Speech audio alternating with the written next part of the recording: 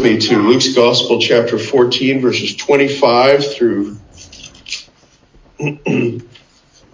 verse 24, pardon me. Luke 14, verses 15 through 24.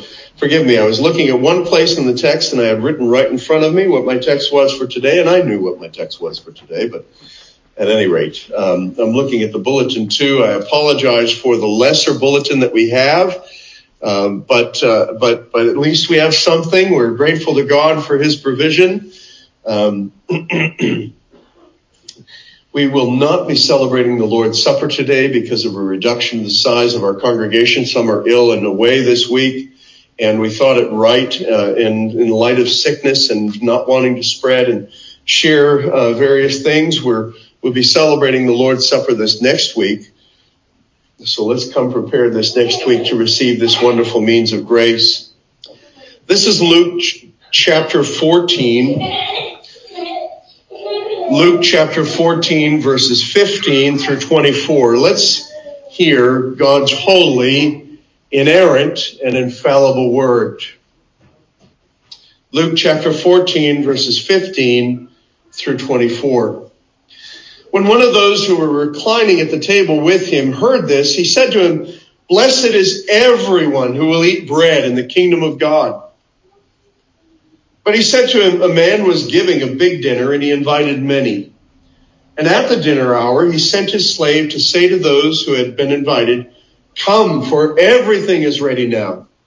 But they all alike began to make excuses. And the first one said to him, "I have bought a piece of land, and I need to go out and look at it. Please consider me excused." Another one said, "I have bought 5 yoke of oxen, and I am going to try them out. Please consider me excused."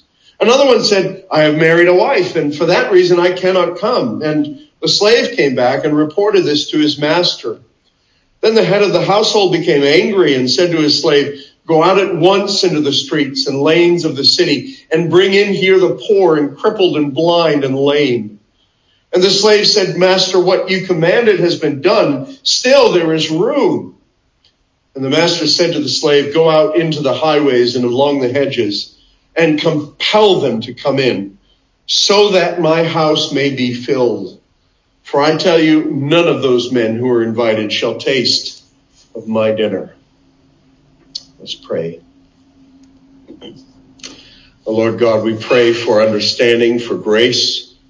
We pray, oh God, that you would grant us to know and to come to a conviction over your word. We pray that your Holy Spirit would grant us to see.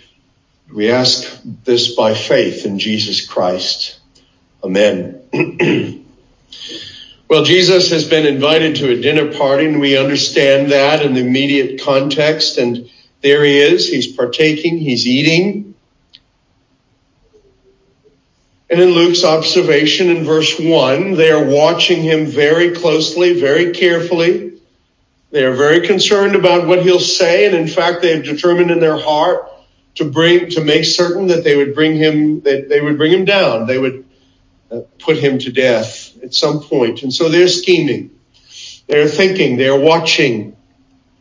All of us, I think, are in some ways people watchers. I do it.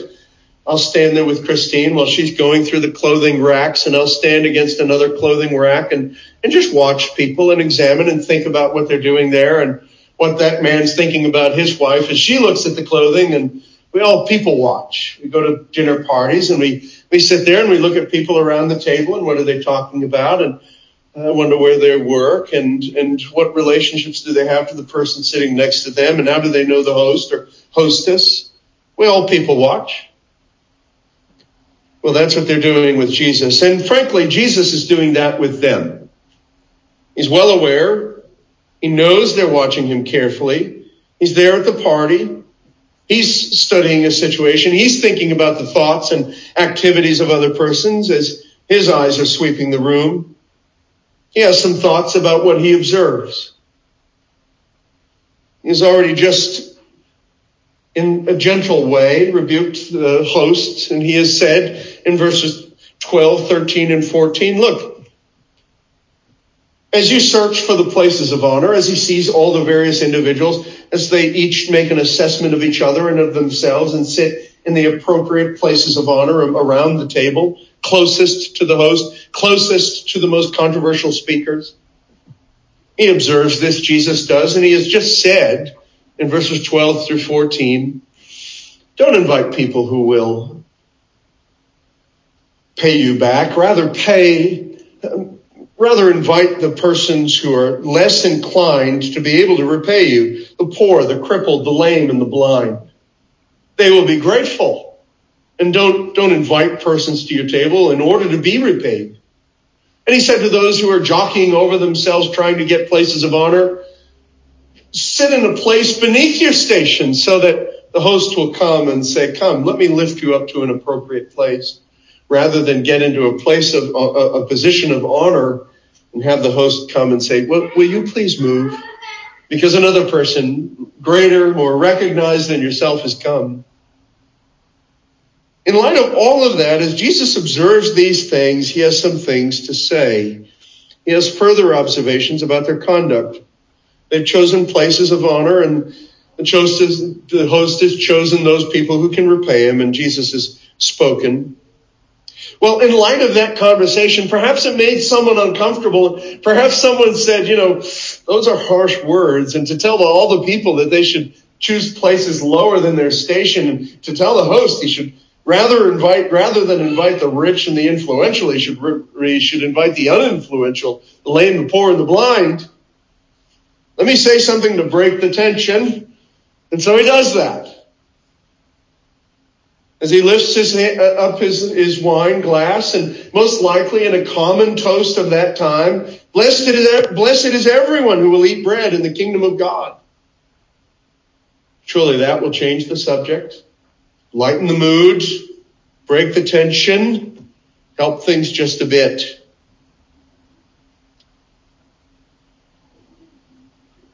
Jesus replies to this. He replies to it, a man once gave a great banquet and invited many. He has a story. He has a story to illustrate what he has to say and what he has just said in verses 12 through 14. A great banquet. Let's examine the story that Jesus unfolds. There are two stages to any great banquet in that time. For you and for me, what we would do, because we have modern refrigeration, because we have modern grocery stores, because we can make plans long distances away. And we could even, if we held it in the banquet hall, we could make plans with the banquet hall to hold it on such and such a day, and we would hold them to be prepared for that day, wouldn't we? That they themselves would put in the food orders and hold that food in advance in preparation for that party, that they would hire the requisite number of people who could help to serve and to make the place decorated. We make plans based upon our abilities. Well, in that time, they didn't have large retinues of servants who could be hired, and they had people in their own house that they would have to plan with. And the food that would be prepared was literally, explicitly farm to table. So if you're having a party, you would send out the invites and say, I'm having a party. This is the occasion. Will you come? It's going to be on such and such a date and time. Perhaps even we might send that out in the morning. And you would say, yes, I'll come. I'll commit to coming. Count on me. Put two chairs at the table in my name, and I'll be there. Make certain that the food and the drink, enough for two more people, is present, and I'll be there. And so the farmer, the host, the hostess, would then go and kill the cattle, kill the sheep, the lamb. They would cut away the skin. They would process the animal, cut it into its various parts, hang the meat, age the meat, cook the meat. They would gather the vegetables. They would gather the grain, crush the grain, make the bread, and prepare it. All would be prepared. They would ferment the wine, have the wine, pull it aside, and make sure that it is prepared precisely on time. And they would make sure that they had all that was needed. That's what you do in that day and age. So you would send out multiple invitations. First, there's the initial invitation. Will you come? Will you commit to come? Can I count on you that when the day is here, that this is such and such a day, that when the day comes, you'll be here, so that as I prepare the food and don't have refrigeration, but as I make certain that I have enough for you, will you promise to come? And if you don't, if you won't, and you're not prepared to come, then just tell me. And so based upon that first invitation, the host or hostess would then prepare. Then when the day came and the time was upon them and the preparations were being made that very day, the lambs, the animals were brought in, the blood had been bled out, that they were being prepared and put on the spit. The time has come, 6 o'clock this evening, the feast which you promised to come to and prepare yourself for is on.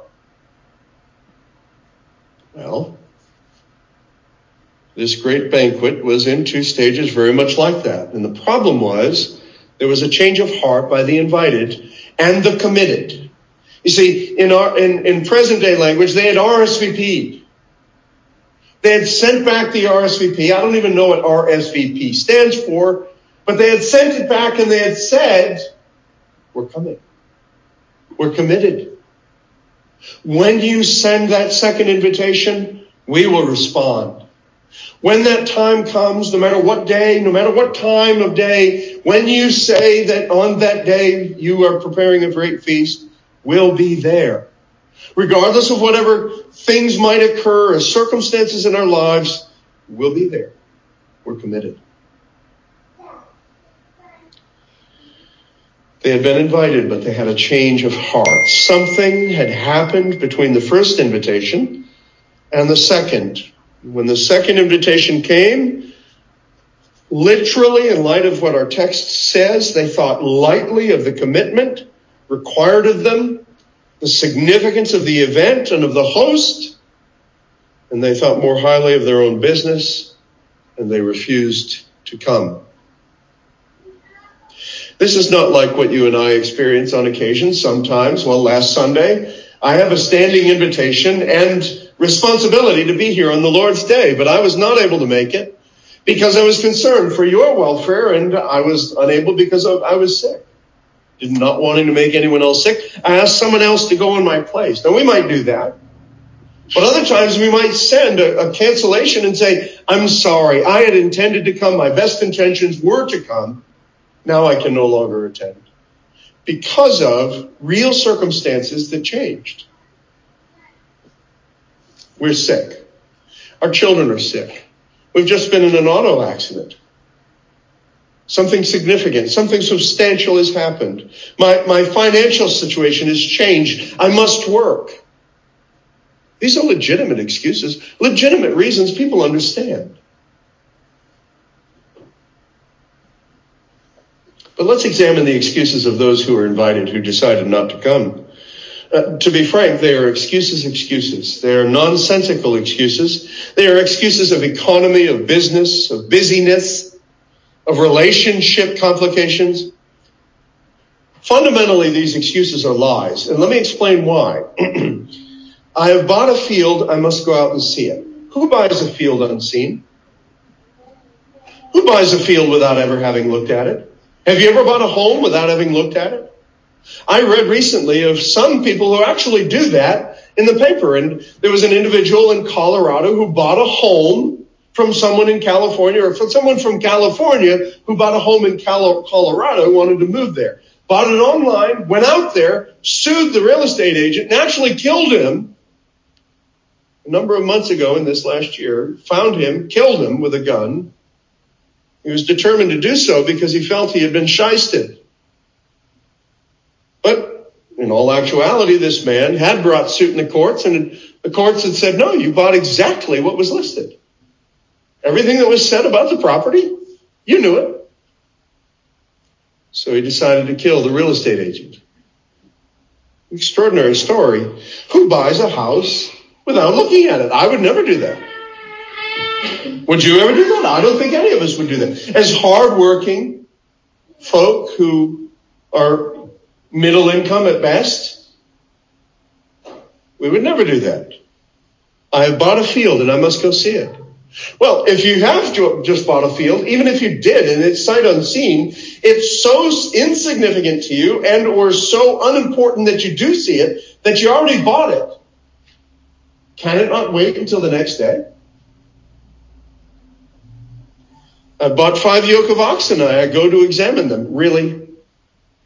Really going to a banquet at the house of the host, this wonderful, great banquet, you must go inspect animals that you've just bought sight unseen? Again, inspection always happens prior to sale. That's a fundamental business requirement.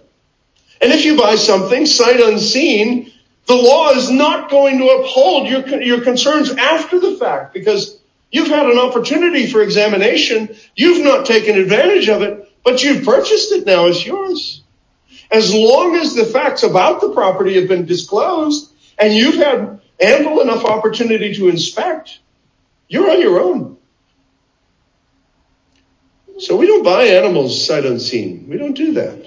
We don't buy major purchases. It's like the equivalent of a car or a farm implement, a tractor. Would we buy something like that without having ever seen it? No. I have married a wife and therefore I cannot come. Perhaps we might understand. And there was within society a legal requirement that newly married couples would abstain from necessary social engagements as well as warfare, frankly, that the husband should stay home for a year, be with his new wife. I think there's a wonderful principle there, young people. When you get married, don't involve yourself in numerous commitments. Don't obligate yourself to all sorts of things. Fulfill your obligation to your husband, to your wife. Stay together. Don't let anything intrude on that trust. Don't let anything new or outside influence, but rather maintain that you have some time committed to one another alone without all the obligations that people will place upon you. Here's the problem with this excuse. When the initial invitations went out, this young couple said, "We'll be there. We'll commit to be at the table. We will partake of your banquet. We will celebrate with you. Hold 2 seats for us." And now that the time has come, they are using the excuse that is quite general, that was true before the first invitation came. I've married a wife and therefore I cannot come. The time of obligation is past. They had previously assented and now they must keep their promise. But they have changed their minds. These are the excuses of the self-absorbed, of the busy, of the preoccupied, of the selfish, of the self-satisfied, of callous people. Think about if you were to have a wonderful banquet and whether it's a celebration of your graduation day and you're celebrating your graduation from college, you're celebrating your graduation from high school, and certain numbers of your friends have said, "I'll be there. No matter what, I love you. I celebrate your accomplishments. We'll be there. We can't wait." The day comes and you receive all these texts. "Sorry, I won't be able to come." And as you read them, you know these reasons are only excuses. And you wonder, why? I invited you. You said you would come. You promised that you loved me in this way. You determined that you would be here. And you gave me your promise and commitment. Now, whether or not you say, "I promise," in my view, is not necessarily required for something to be called a promise. If you and I say that we will do something, that is by nature a promise. Let your yes be yes and your no be no. Let your words mean something. And when you say you're committed to something, do it. Because you fear the Lord and you honor the Lord and you want your words to mean something. And you want, when you give your word about something, to be received, to be heard, to be believed. So much so that when you say something, no one will question and say, "I'm not sure if I believe you. I'm not sure if I should take you seriously I'm not sure if I should believe what you have to say. I'm not sure if you're going to be there. So I'll check back in with you. Let your yes be yes and your no be no. If so-and-so says yes, then that's what it means. If so-and-so says no, that's what it means. You can trust this person. These people are indifferent. They're apathetic. They're inconvenienced by all of this. They're complacent. It's very much like the Revelation chapter 3, verse 15 language. They are lukewarm and neither cold nor hot. And they have said of themselves, I am rich, I have prospered, I need nothing, not realizing in God's assessment that you are wretched and pitiable and poor and blind and naked. Together with ignorance and the fact that they are apathetic, they are complacent, indifferent, they have fundamentally received that secondary invitation and they've said, I really don't care to go. Can you imagine how much that must hurt for someone who has prepared their home for guests? To receive from someone that they really just don't care to come.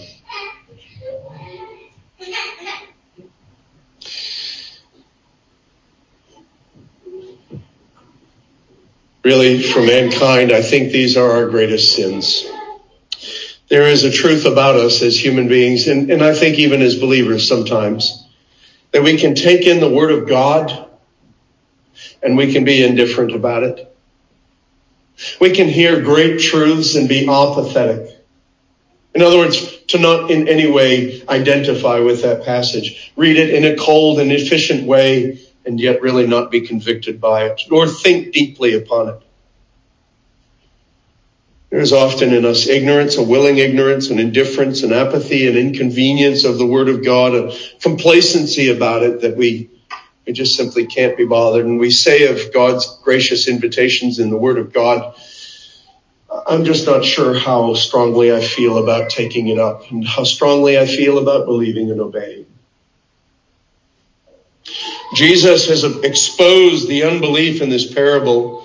He's exposed the unbelief of the Pharisees there and the religious people of his day. He would do the same in most modern churches today, where the virgin birth, the incarnation, the bodily resurrection of Christ Jesus from the dead is rejected. Scripture is not held up to be inspired, breathed out by God, inerrant, infallible, holy, where the necessity of the atonement is denied, where salvation is reduced to material blessings, and the Christian life is minimized to the self-interests and self-acceptance and self-love. You question that? Whole denominations are given to these things. Emptied of the Word of God, Ichabod over their buildings. Surely the glory of the Lord is departed. The Pharisees' entire religious system. I've never been shocked like I was when I was speaking with someone. I thought it was just gracious to be responding to a female pastor, someone in training, someone who had been to seminary, someone abundantly trained in the Word of God.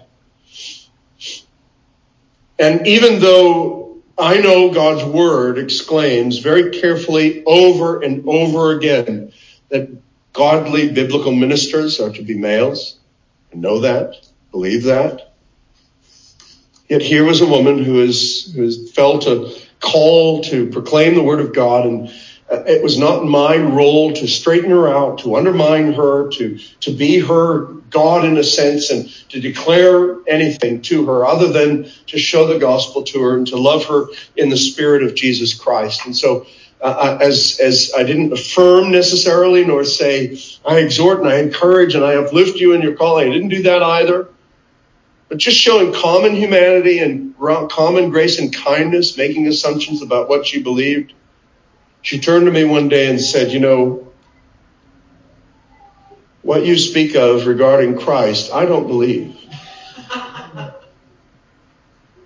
And concerning the atonement, that is not my model of salvation. I don't see the necessity of a bloody death, nor the death of a Messiah on a cross. And I don't believe that that is necessarily what I should be preaching. It was at that point I could no longer identify in any sense with him, other than, as a human being, to proclaim, these are things you need to believe in. And so do I. And so my approach changed from corporate identity to a clear understanding this person needs the gospel. But it shocks me every time it happens in my life and every time I hear it and engage in these ways, but I hear it over and over again of churches that have no use for the atonement of Jesus Christ, who don't believe the testimony of the Word of God, who have no interest in believing that, yes, all have sinned and fallen short of the glory of God.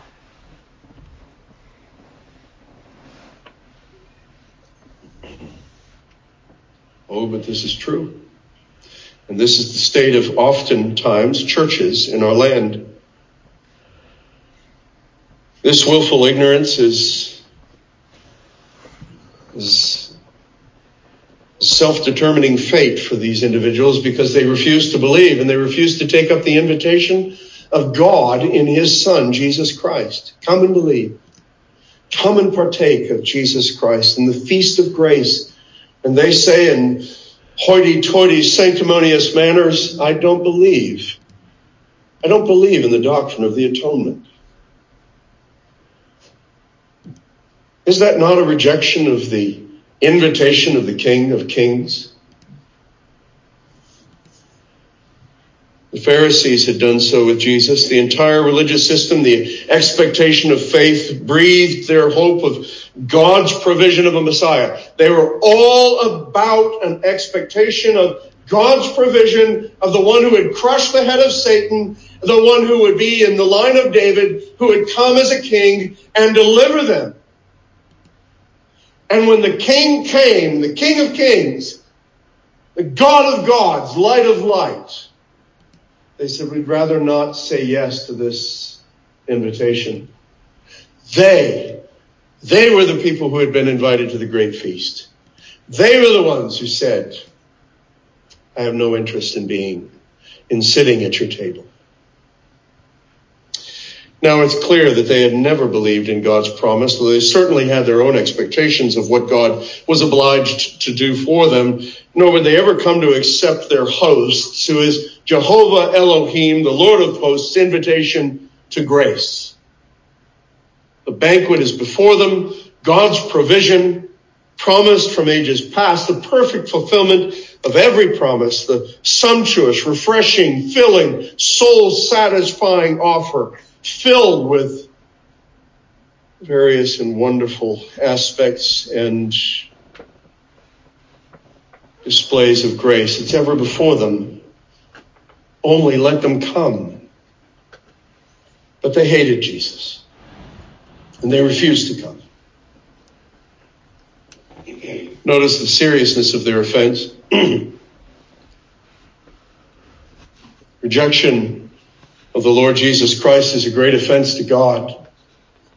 A refusal to believe in his word is an offense to God, and he is right in judging them, for he has lovingly sought them, and he has with great protestations sought their inclusion by calling them to come and to believe. He has winsomely and mercifully preserved them, and he calls them to come and participate in his Son and his benefits, and yet they have refused. J.C. Ryle says, open sin may kill its thousands, but indifference and neglect of the gospel kills their tens of thousands. Think of all the privileges that we have as church people, as religious persons. Church membership, the blessings of the new covenant, pardon of sin, the favor of God, peace of conscience, the promise of the gospel, all the riches contained in God's gracious promises, access to the throne of grace, the privilege of prayer. Oh my God, what a great God he is, and that he invites us to come and commune with him. Oh, the privilege of prayer. God help us to take up prayer more fervently in this new year, to fill up that back room on Sunday mornings before church. to so overwhelm the servers of Zoom on Sunday nights, 1 month out of the one small month out of, or 1 small week out of the entire month, to come for 1 small hour and to pray. May God give us a spirit of prayer. Oh, we live beneath our privileges, dear friends. Why do we neglect prayer? Oh, how we need the Lord. We're invited to the Lord's Supper. We have the ordinances. Our faith is strengthened. We are lovingly sought out by church leadership when or if we might go astray. We are nourished from the Word of God. There is Sunday school instruction for our children. We have a place to worship the Lord. We're not cast out on the street. We have peace with God. We have righteousness in Jesus Christ. We have the fellowship of the Holy Spirit. We have the love of God the Father. What are we lacking?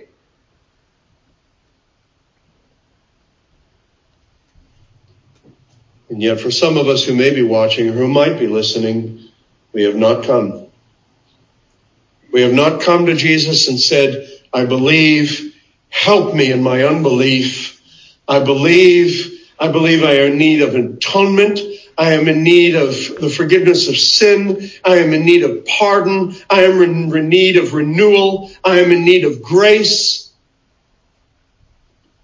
I believe.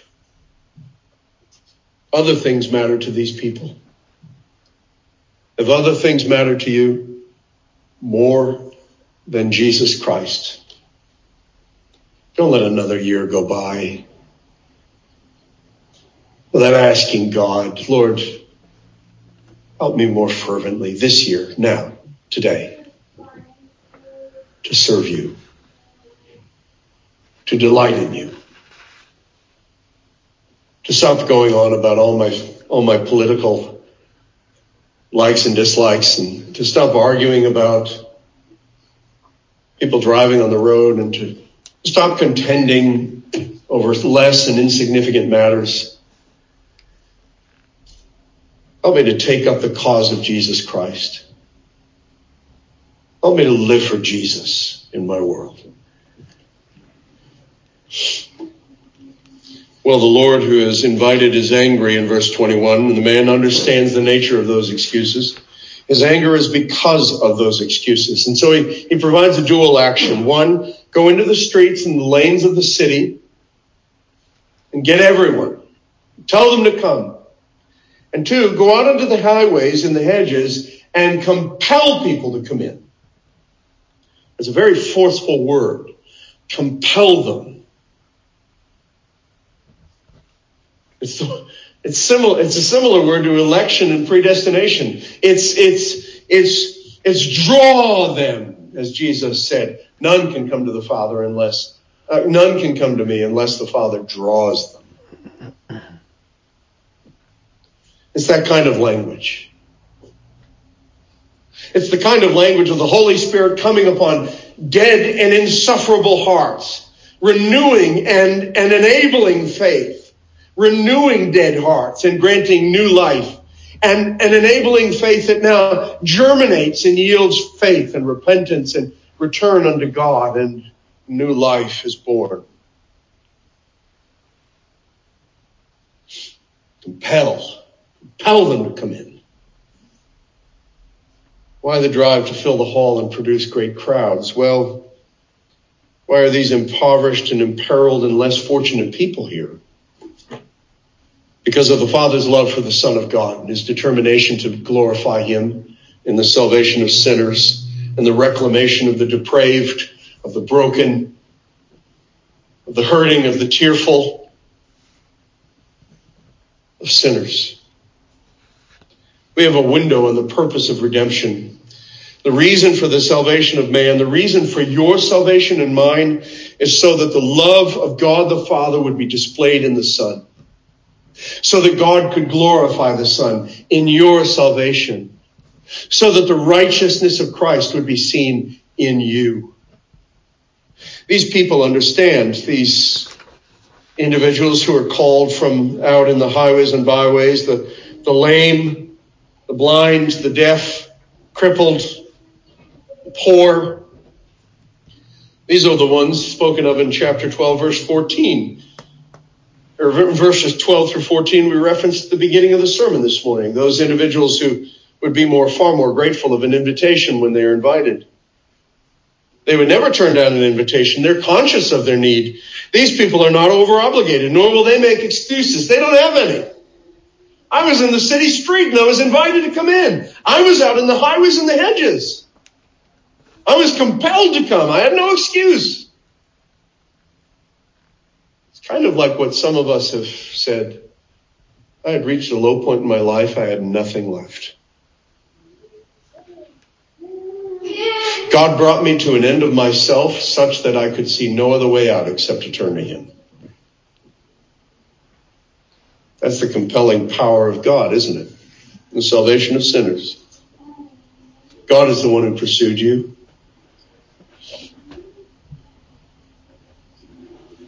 These are the cast aside, the broken, the needy, the bruised, the anxiety ridden. That's you. That's me. That's us right here. The dependent, the lonely, the poor, the foolish, people without social media followings, without influences or followers, the insignificant, those who've made a wreck of their lives, the sin sick, and worse, the unworthy. Some of the lowest castes of society are invited. Even the occasional criminal is included. And they're compelled to come in. Because God loves the Son. The Father adores the Son and desires to see him glorified. And because God's love for us and for his creation has determined that he would save many from out of humanity and cause them to receive grace, those who did not deserve it, those who are conscious of their need. They're compelled to come in. They're not given a moment to consider how to make themselves more presentable. There's an invitation, a gospel invitation expressed to all of us, an invitation to the love of God. Come, celebrate the Son of God. Come and believe in the eternal Son.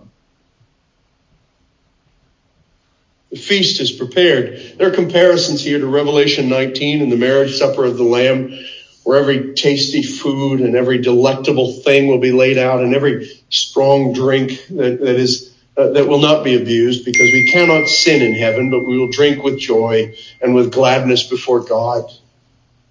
We will partake once again of the wine that the eternal Son of God said that he would never partake of again until he sees us. Until we are there at the marriage supper of the Lamb, where we, the Church of Jesus Christ, will be betrothed to him for all eternity, united with our Savior. One in love, one in flesh, one in spirit, one in salvation. Those who are eventually invited into the kingdom are only those who know themselves to be ill, in need of God's healing, or those who have come to be healed by Jesus Christ, the great physician. The gospel is for outcasts, dear friends. It's for outsiders. It's for those who know, I've made a shipwreck of my life. I have no hope in this world. I need Jesus Christ. I need help. I need hope. I need someone to intercede with me and God, because I know that I am estranged from God and I am cut off from God.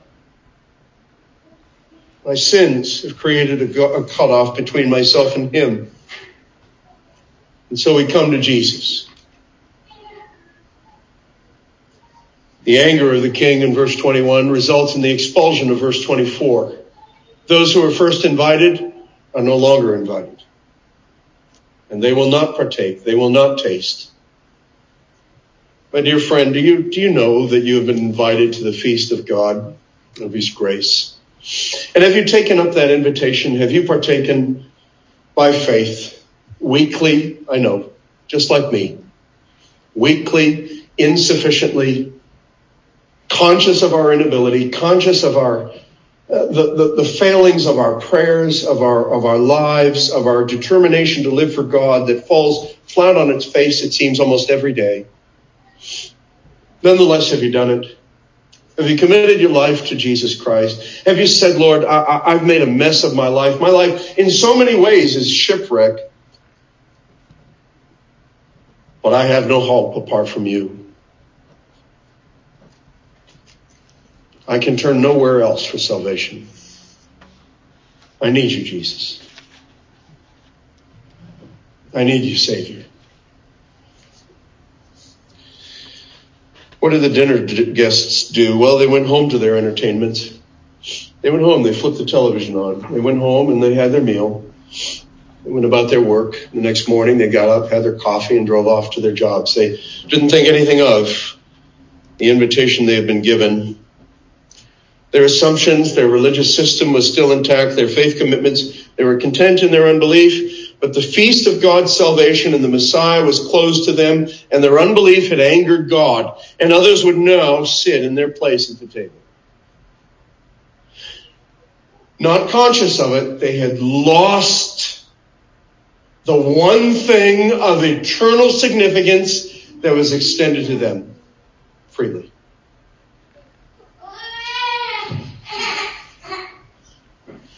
That was the warning given to many of these people. Perhaps there were some who would stand amongst the thousands after Peter's magisterial sermon, repenting of their unbelief and believing in Jesus Christ unto salvation. And surely many were, thousands of Jews there that day. Read the first couple of chapters of Acts in order to be enlivened and encouraged about how God saves wicked sinners. Well, the person who is truly a Christian has made a conscious commitment in response to the gracious invitation of the Lord to come and to banquet at his table. We've done this at conversion. We have said, yes, I need Jesus. I am in desperate need of God's forgiveness of my sins. And we do it every subsequent day of the Christian life. I need Christ. I need Jesus. I am desperate in need of his continuing forgiveness. I'm daily relying upon his grace. I can't live in my family. I can't go to work unless, Jesus, you're with me. We come daily to the Lord Jesus out of sheer need, sheer gratitude for the invitation to come, and out of desperate longing for an ongoing and deeper relationship with Christ, and out of a continuing sense that even as I renew my relationship with the Lord, I sin, and I sin continually, and I destroy, and I harm myself, and I do harm to myself and to my relationship with the Lord daily and continually, and yet the Lord is faithful. And so what can I do except continually, day by day, say, Lord Jesus, I need you. I need you every hour. I need you every day. Don't forget me. Don't leave me. Father, do not withdraw your Holy Spirit from me. Jesus, I need you. Jesus, I need you.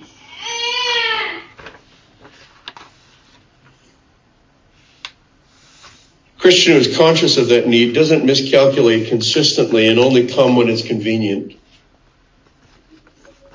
We recognize that an offer to prayer, an offer to come and pray with the dear brothers and sisters on the Lord's Day or on Sunday evening is in fact an invitation of God in his grace to sit at the banquet and feast.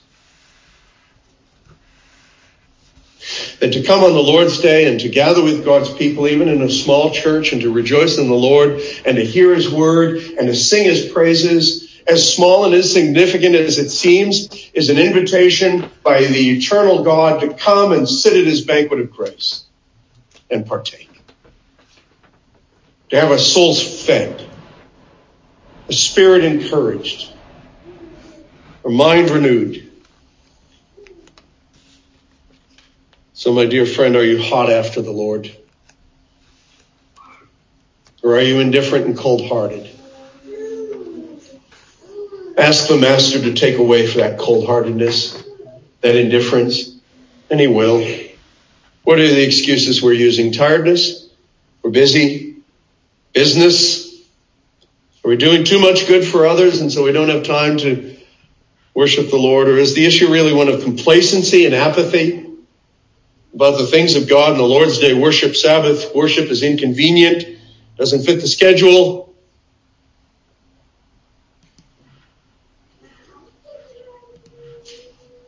This is a parable for everyone this morning who hears these words and is not believed. You can't possibly hope to hear a better invitation. Come unto me, all you who are weary and heavy laden, and I will give you rest. Come and feed upon the bread of life. Hear the voice of the shepherd who cannot lose a single sheep.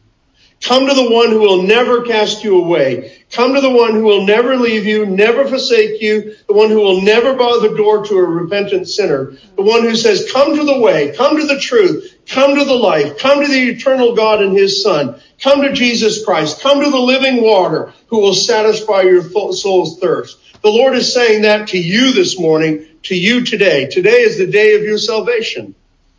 What are you saying to him in your heart? Oh, if you only knew the kind of person I was, if you only knew what I did last night, if you could only see what a wreck I've made of my life. Oh, the Lord sees, and yet he still says, come. Come. He knows of it all, and still he commands, come. It's very much like that wonderful hymn. Come, you sinners, poor and wretched, weak and wounded, sick and sore. Jesus ready stands to save you. Full of pity, joined with power, he is able. He is able. He is willing. Doubt no more. Come, ye needy, come and welcome God's free bounty glorified. True belief and true repentance, every grace that brings you nigh. Without money, come to Jesus. Come and buy. Come, you weary, heavy laden, bruised and broken by the fall. If you tarry till you're better, you'll never come at all. Not the righteous, sinners Jesus came to call. Let not conscience make you linger, nor fitness fondly dream. All the fitness he requires is for you to feel your need of him. 'Tis he gives this, he gives you. 'Tis the Spirit's rising beam. Lo, the incarnate God ascended, pleads the merit of his blood. Venture on him. Venture wholly. Let no other trust intrude. None but Jesus can do helpless sinners good. Let's pray.